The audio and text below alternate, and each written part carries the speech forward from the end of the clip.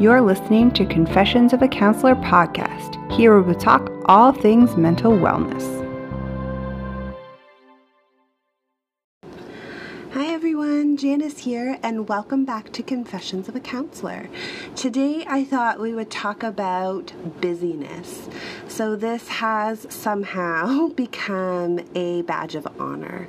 We talk about our busyness as though it is something that's so important, or that somehow makes our lives better, or that will be seen in a more respected light if we're busy, particularly in the workplace.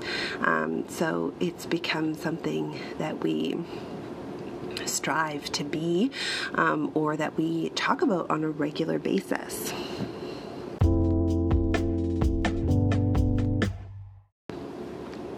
What we don't consider when we idolize or reward busyness is that what we're really doing is promoting burnout.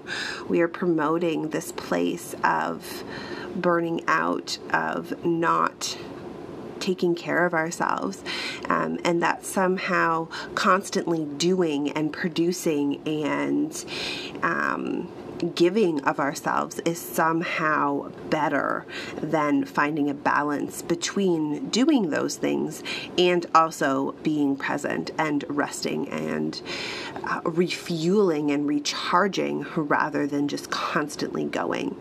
I think that we really saw this during the pandemic, right? When it was uncomfortable to be in lockdown. It was uncomfortable to not be doing, to stay in our homes.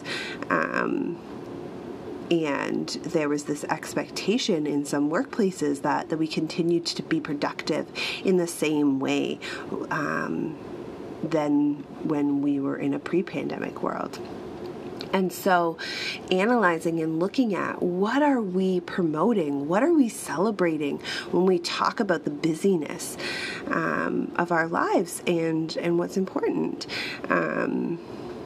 Growing up, I used to ask my dad, when he got home from work, I'd say, "How's your day, Dad?" And his answer was always, "Busy." And that was it. That was the end of the conversation. "How's your day, Dad?" "Oh, it was busy." I never got context as to what that meant, or how he was feeling, or what it is that he felt joyful or proud of that day, but rather this blanket statement of busy. And so this is something that I started to take on. I thought that work needed to be busy. I thought that I needed to be busy. And not that he did anything wrong. That was just him explaining how his day was as an IT guy. And to this day, that's his answer. "Oh, it was busy," if I ask him how his day at work was. And that's fine. But what we want to start to break down is, what does this mean, right? When I'm constantly busy and when there is no time for rest and relaxation, or I'm describing my life or the way that I'm being as busy, what message am I portraying to myself, to my body, and to those around me? And can I find a more balanced or more being way to show that actually today I was feeling really overwhelmed because I was constantly being pulled from task to task versus busy. Or today actually I spent time resting and relaxing because I know that in the next coming days, weeks, months, hours, I'm going to be pulled in many directions. So today I rested, right? And even that justification isn't necessarily needed, but when we're working off of coming out of this busyness, sometimes we need to justify the rest and relaxation to help us transition in.